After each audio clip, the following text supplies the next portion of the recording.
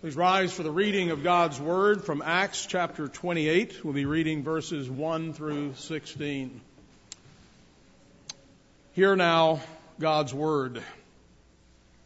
Now when they had escaped, they found out that the island was called Malta.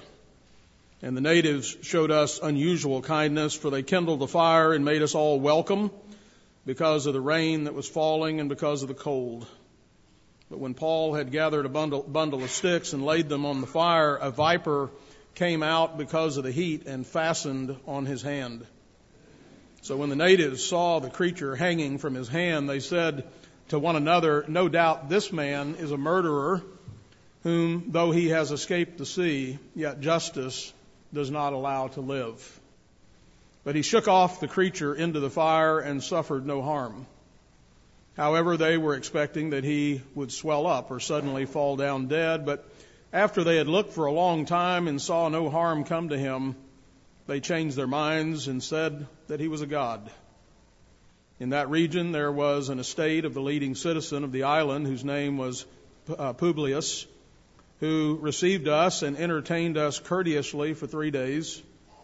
And it happened that the father of Publius lay sick of a fever and dysentery. Paul went in to him and prayed, and he laid hands on him and healed him. So when this was done, the rest of those on the island who had diseases also came and were healed. They also honored us in many ways, and when we departed, they provided such things as were necessary. After 3 months, we sailed an Alexandrian ship whose figurehead was the twin brothers, which had wintered in the island, and landed at Syracuse. We stayed for 3 days. From there, we circled round and reached Rhegium. And after 1 day, the south wind blew, and the next day we came to Puteoli, where we found brethren and were invited to stay with them 7 days. And so we went toward Rome. And from there, when the brethren heard about us, they came to meet us as far as the AP Forum and 3 Inns. When Paul saw them, he thanked God and took courage. Now when we came to Rome, the centurion delivered the prisoners to the captain of the guard, but Paul was permitted to dwell by himself with the soldier who guarded him. And thus far the reading of God's word, and all God's people said, Amen. You may be seated.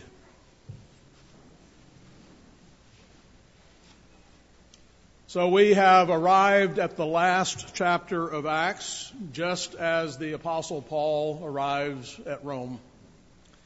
This is the 53rd sermon in this series, and Lord willing, there will be one more after today. I am happy about getting to the end, but I am sad about leaving the story. Chapter 27 ended with this description of what happened after the ship, remember, that was carrying 276 passengers, was in a great storm and floundered and wound up in the Bay of Malta, a little island in the Mediterranean south of Italy. And we read in chapter 27, but the centurion, wanting to save Paul, kept them from their purpose. Remember, some of the men were going to escape, and the others were going to kill the other prisoners. Paul told them not to do that, and so he commanded that those who could swim jump overboard and get to land, and the rest, some on boards and some on parts of the ship. And so it was that they all escaped safely to the land.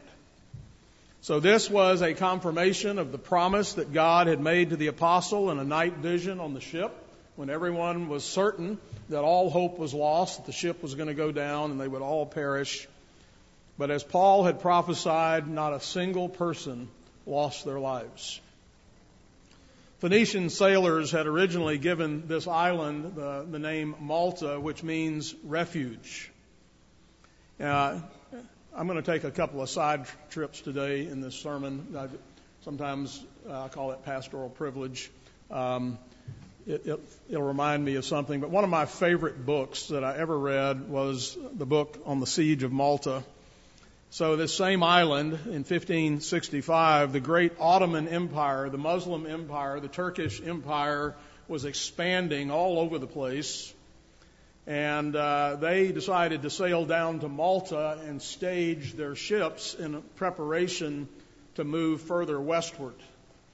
And so at the island at that point, because, I believe, partly because of this landing of Paul and the gospel being preached, there were many Christians at Malta, including the Knights of Malta, who were famous for their hospitals, particularly hospitals to treat eye ailments. So they're there doing hospital work, but here come the Turks to this little island. And they send word to Spain and ask for the Spanish Armada to come, but Spain does not want to risk sending their ships out there to have the Turks destroy them, and then they would be left completely vulnerable to invasion. And so they couldn't get any help from further west. So here we are with about a small band of the Knights of Malta, along with about 6,000 Maltese natives who were there working with the Knights. And so there's this great clash between Islam and Christendom. So 30,000 Turks thought that they would take this little island in 2 weeks. And I'm not going to take up the sermon, which I could easily do telling this story, but cut to the chase. So 30,000 Turks thought they'd take this little island in 2 weeks, and 6 weeks later, there were 15,000 dead Turks, and the Ottoman Empire never advanced further west. In fact, it began to fall apart because of this little incident in history. So my point is, Malta is a pretty important place. Remember, we got the Bay of St. Paul that's named after this incident where the ship is run aground in Malta. But back to Paul and his situation. It's November, so the survivors are cold, they're wet, they just came out of the ocean, and they are exhausted. Paul had learned what we must all learn, which is that our lives are in God's hands. And this enables us to be calm. It enables us to be faithful under the worst of circumstances. I was reminded of Stonewall Jackson, who famously said, "My religious beliefs teach me to feel as safe in battle as in bed. God has fixed the time of my death. I do not concern myself with that, but to be always ready whenever it may overtake me. That is the way all men should live, and all would be equally brave." And so we see the Apostle Paul here in that same circumstance. God's told him he's going to Rome. He didn't tell him all the details of what all he would have to go through to get there or how long it would take, but here he is. And so I do want to take one more pastoral detour this morning, and this one is more pastoral. Paul, along with many other Christians that we have met in the book of Acts, have known some real hardships. Real hardships.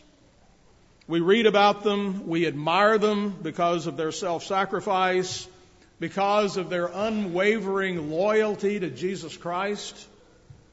They are not only willing to die for Him, they are willing to do what is often far more difficult, and that is they are willing to live for Him. They understood that following Jesus starts with self-denial, starts with laying down your life, taking up your cross to follow Him. That's the beginning of what it means to be a Christian. They understood that to be a true Christian was an all or nothing proposition. As Jesus unequivocally said, "And he who does not take up his own cross and follow after me is not worthy of me." There's no soft version here. The call to follow Jesus is total. You see, we must trust God's word in every circumstance of life, good or bad, happy or unhappy, and that is the only way to Christian maturity.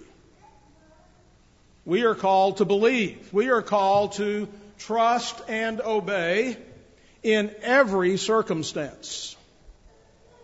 We don't get to just do it our way, even if it's hard. We don't get to cave in because I'm not happy right at this moment, and my happiness is the most important thing. I remember R.C. Sproul made the statement, it stuck with me. God is far more concerned with your holiness than He is your happiness.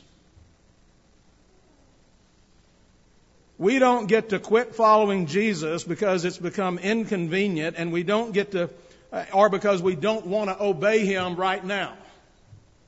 Everyone wants to follow Jesus when it's easy, but the point where it matters is when it costs you something. And you don't get to do it your way, and then I'll ask forgiveness later. He is not playing games with us. And if you're not serious, then quit. Many have. And don't let your cheap justifications deceive you into thinking that Jesus is somehow okay with your disobedience. He is not going to answer your prayer by giving you a pass. As the book of Hebrews warns, lest any of you be hardened through the deceitfulness of sin, for we have become partakers of Christ if we hold the beginning of our confession steadfast to the end. You and I have made serious commitments to Jesus and to one another. We have made promises. We have made vows.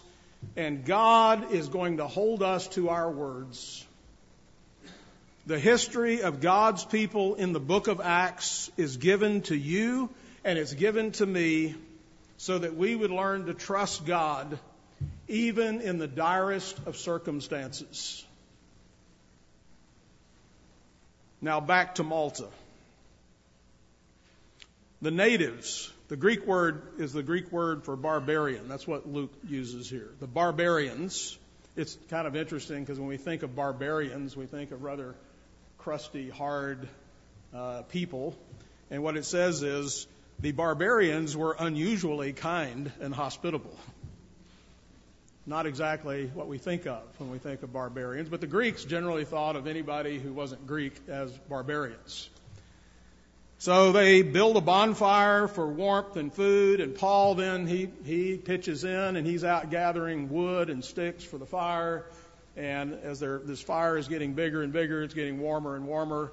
And there was a viper who was perhaps in one of the bundles of sticks and now has been warmed up.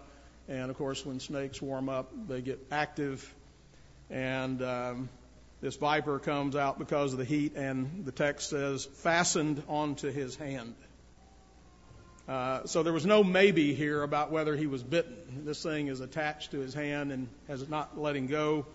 And everyone saw it. It was not something that happened in the dark. Now, some critics of this text have pointed out that there are no venomous snakes on Malta. Well, there aren't any in Ireland either, but there used to be. There are no more snakes on Malta today due to the population growth and development, but neighboring islands still have the horned viper, which is the most poisonous snake in Europe. This is probably what bit Paul, as the islanders all watched and expected the toxins to take over and kill this prisoner who had escaped from the sea. The critics also claim that vipers don't strike and hold on, but there are many exceptions to this. Sometimes the fangs get hung or hung in a piece of clothing or all kinds of explanations for this. You see, the critics were not there, but Luke was. The real problem the critics have with is the fact that this was a miracle, and that's the one thing critics of the Bible don't allow. Because if there are miracles, and if the Bible is true, then the critics are in a heap of trouble. The critics, you see, have their own critic, and that's God Himself. Now, the worldview of the natives caused them to interpret this event, and so they drew the conclusion that Paul must be a murderer, and justice has just bitten him on the hand. And so they attribute this to Nemesis, the mythological god for vengeance, and they watched to see if Paul would swell up and die, but he didn't. Never mind, he must be a god. So they got it wrong twice. The false notion that all suffering is a form of divine retribution must be challenged.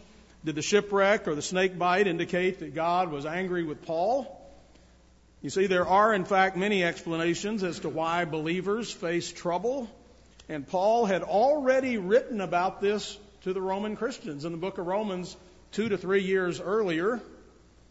In Romans 5, 3 and 4, he says, and not only that, but we also glory in tribulations, knowing that tribulation produces perseverance, and perseverance, character, and character, hope.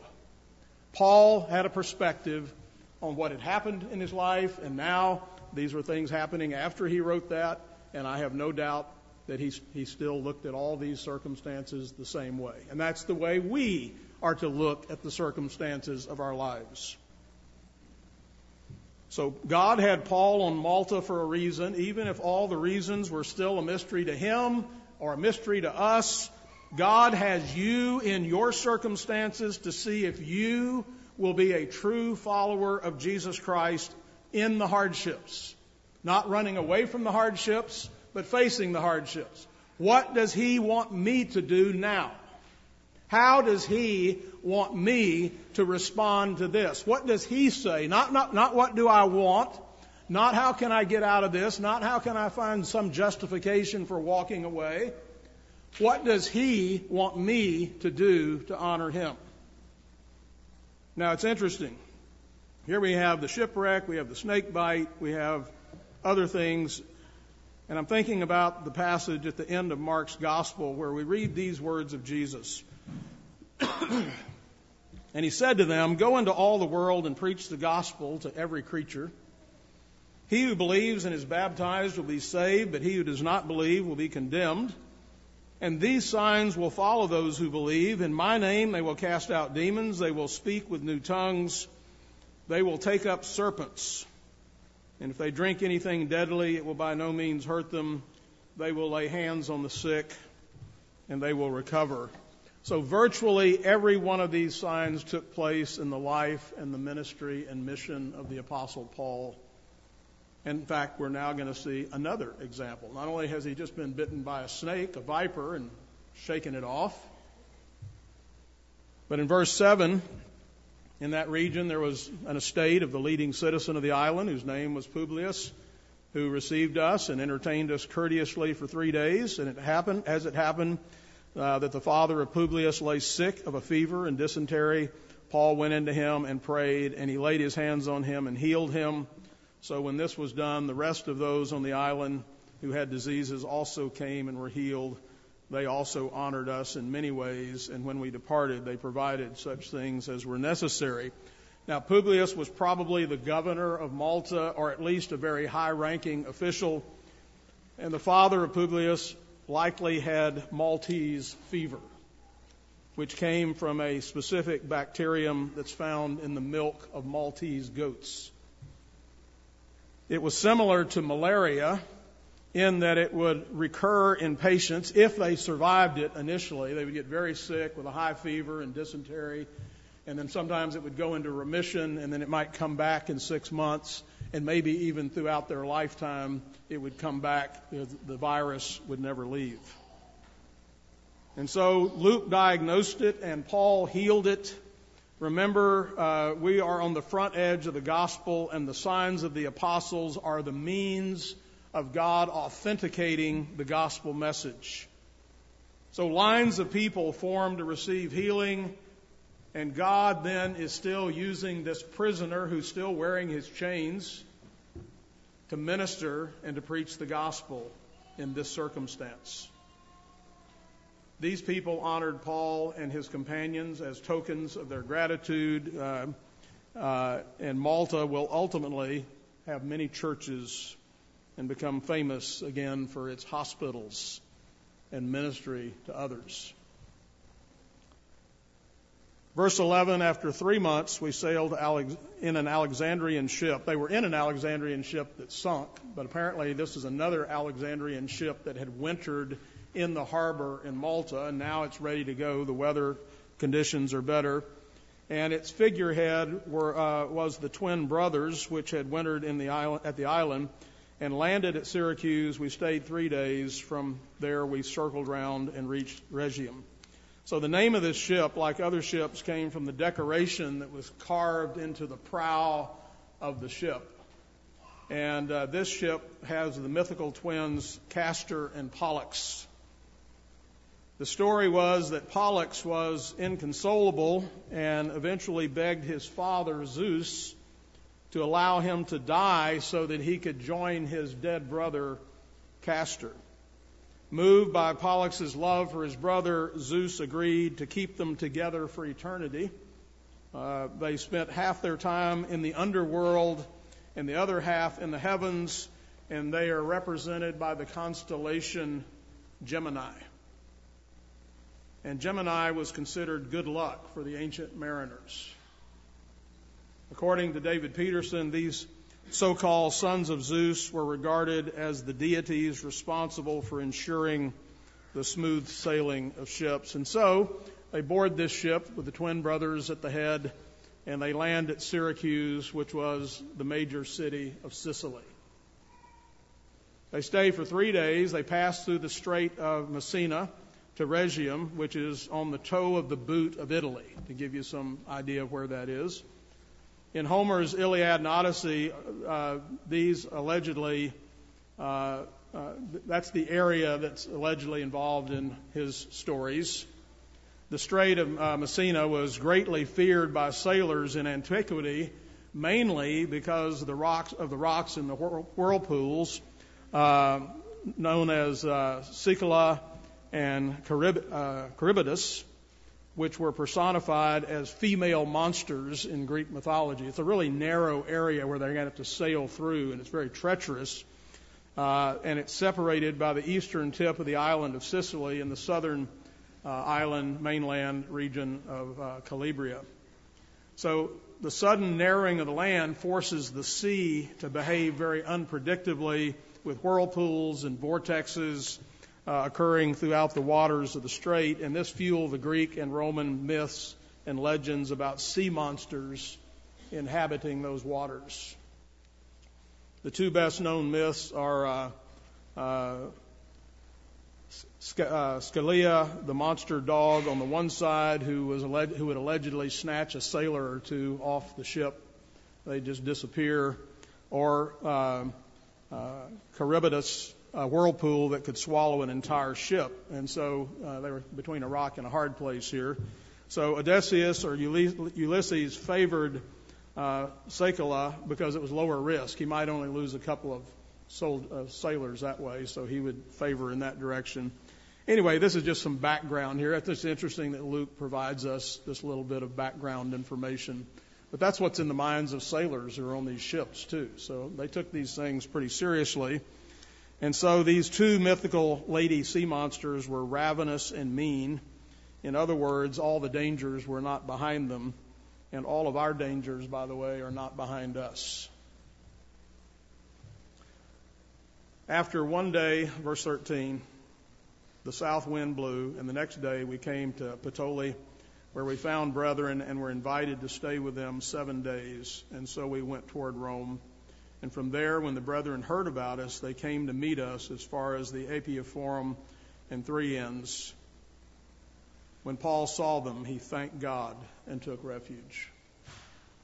David Peterson writes, even as a prisoner, Paul was being afforded something like his own triumphal entry into Rome. When these believers hear that Paul arrived, they do what citizens often would do with a visiting, returning emperor or general. They come out some distance, about 30 miles at least, to meet him and to escort him back into the city. So Paul, remember, had written to the Roman Christians 2 or 3 years earlier, but he himself had never been there. But in chapter 1 of Romans, Paul had written this. First, I thank my God through Jesus Christ for you all, that your faith is spoken of throughout the whole world. For God is my witness, whom I serve with my spirit in the gospel of his Son, that without ceasing I make mention of you in my prayer. So these very Christians who are coming out to meet him, he's been praying for them for about 3 years. Making request, if by some means now at last I may find a way in the will of God to come to you. For I long to see you, that I may impart to you some spiritual gifts, so that you may be established, that is, that I may be encouraged together with you by the mutual faith both of you and me. So for 3 years, I mean, we do this here, right? We pray for brothers and sisters throughout the world that we've never met. Perhaps we will meet some. But this isn't some cold, indifferent thing. Paul longs to see them. He says, I want to see you because you're going to encourage me and I'm going to encourage you. God sovereignly and providentially brought Paul to his intended destination. Yes, predestination. And he will do the same for you and me. Now, when Paul came to Rome, the centurion delivered the prisoner to the captain of the guard, but Paul was permitted to dwell by himself with the soldier who guarded him. We can speculate quite a bit about why that is. We've already seen Paul had great favor with his Roman guard. I suspect he had led him to Christ. And he is treating him very well. He's giving him special privileges. Paul, remember, is the one who really rescues and saves the whole ship. So he has everybody's attention. Derek Thomas commented, Paul had announced his great ambition to reach the city of Rome while in Ephesus in Acts chapter 19, 7 or 8 years before this. About 4 years later at Corinth, Paul was given a promise by God, you must testify in Rome, in Acts 23:11. And all the years Rome had been the focal point of his missionary endeavors. Now at last he was at the imperial city. God had worked things out in an extraordinary way to bring him to this point. But think about all the detours, whether it's prison or shipwrecks, all the missionary journeys. How many people heard the gospel along the way? It wasn't just the big grand, let me get to Rome and preach the gospel, but all those other places were important too. God was doing things in every place all the time. Indeed, Paul had already thought that, Romans 8:28, he already had that thought that we know that all things work together for good to those who love God and are called according to his purpose. That was his operating principle. So in God's mercy, Paul was permitted to dwell by himself with the soldier who guarded him. He would write to the Philippians during this period, and in that letter he says this, that it has become evident to the whole palace guard and to all the rest that my chains are in Christ.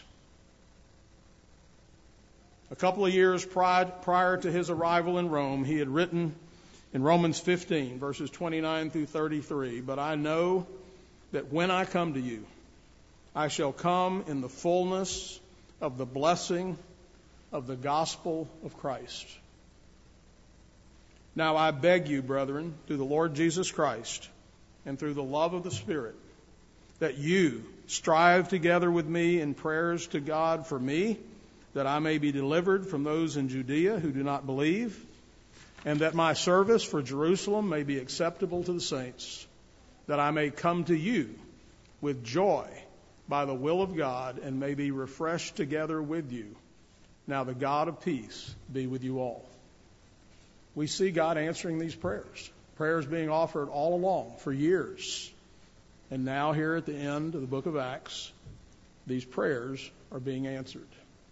Little did Paul know at the time how God would fulfill his ambition. God's ways are not our ways, but his plan is unstoppable, and you may not see all the fruit. By the way, the fruit of Paul's ministry is still being seen today, right now, in you, in us, in the world, all over the place. But all the world is serving the plan of God. We're simply called to be faithful, to make the most of evil days. Ephesians 5:15 and 16, see then that you walk circumspectly, not as fools, but as wise, redeeming the time, because the days are evil. God has us. Remember, we're part of this story of Acts 2. We're still the people of God. We're the body of Christ. We're His witnesses. Right now, this journey that Paul is coming to an end, as it were, in Rome is just the beginning. It keeps going. It keeps going. It's still going. And we are part of this story. Therefore, all the things we see in Paul, all the faith, all the prayers, all the opportunities, all the difficult circumstances that God turned into opportunities, all of that is what we are supposed to be doing as well. Because He's not finished. His kingdom is still advancing. It's all over the earth. Right then it was still just kind of in Rome and in the Middle East. It's about to break forth to the whole world, and it's still reverberating. You and I are called to be missionaries, to always represent Christ and be His witnesses everywhere to the uttermost part of the ends of the earth. And by the way, we begin that where? In our marriages, where we represent Christ and the church. In our labors, in our giving, in our prayers, in our service, and in the good times and in the bad times.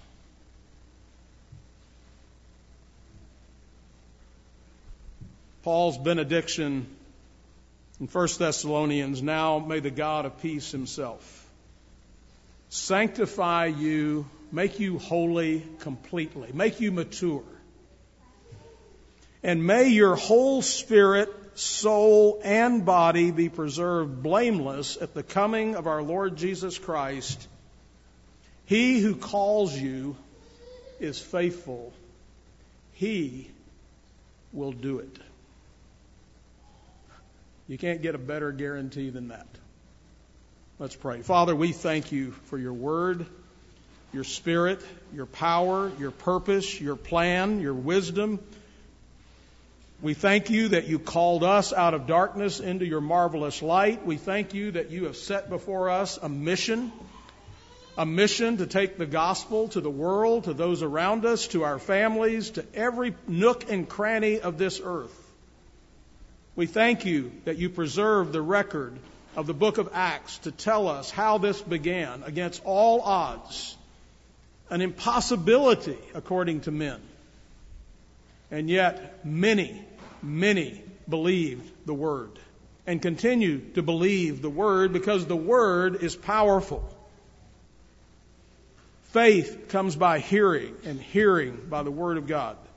Help us, Lord, to be faithful ourselves in all circumstances. We pray this in Jesus' name. Amen.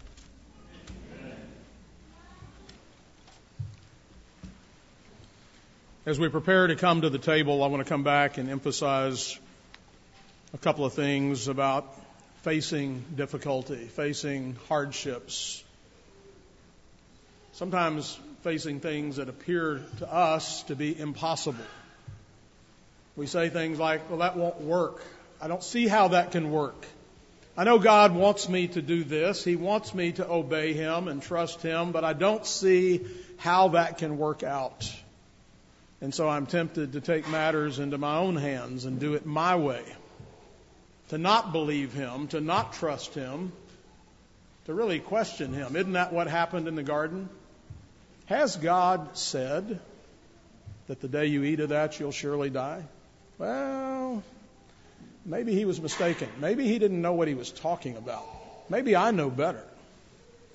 I thought of the old hymn, one I heard many times growing up. It was often a hymn of invitation sung in a Baptist church, but I really liked the words. When we walk with the Lord in the light of His word, what a glory He sheds on our way. While we do His good will, He abides with us still and with all who will trust and obey. Not a shadow can rise, not a cloud in the skies, but his smile quickly drives it away. Not a doubt or a fear, not a sigh nor a tear can abide while we trust and obey.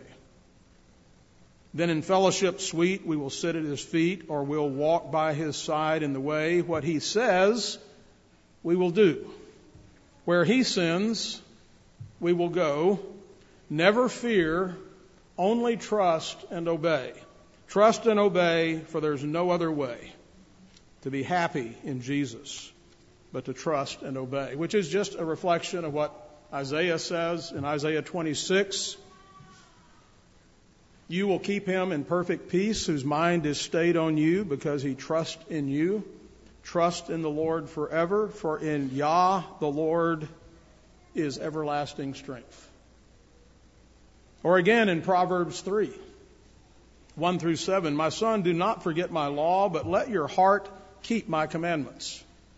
For length of days and long life and peace they will add to you. Let not mercy and truth forsake you. Bind them around your neck. Write them on the tablet of your heart, and so find favor and high esteem in the sight of God and man. Trust in the Lord with all your heart, and lean not to your own understanding, but in all your ways acknowledge him, and he shall direct your paths. Do not be wise in your own eyes. Fear the Lord and depart from evil. So the heart of this is what we see in Paul, what we see in many of the believers in Acts, and what we're to see in our own lives is regardless of the circumstances, regardless of whether we think we're going to live or die, or whether we're going to get out of this or not get out of this, we, no matter what, are going to trust and obey him. And then we're going to see him deliver in amazing ways. Let us come and eat and remember these truths. Father, go before us now and use us for your glory. May we be salt, may we be light, may we be life. In the name of Jesus Christ we pray. Amen. Amen. Peace to the brethren and love with faith from God the Father and the Lord Jesus Christ. Grace be with all those who love our Lord Jesus Christ in sincerity. Amen. Amen.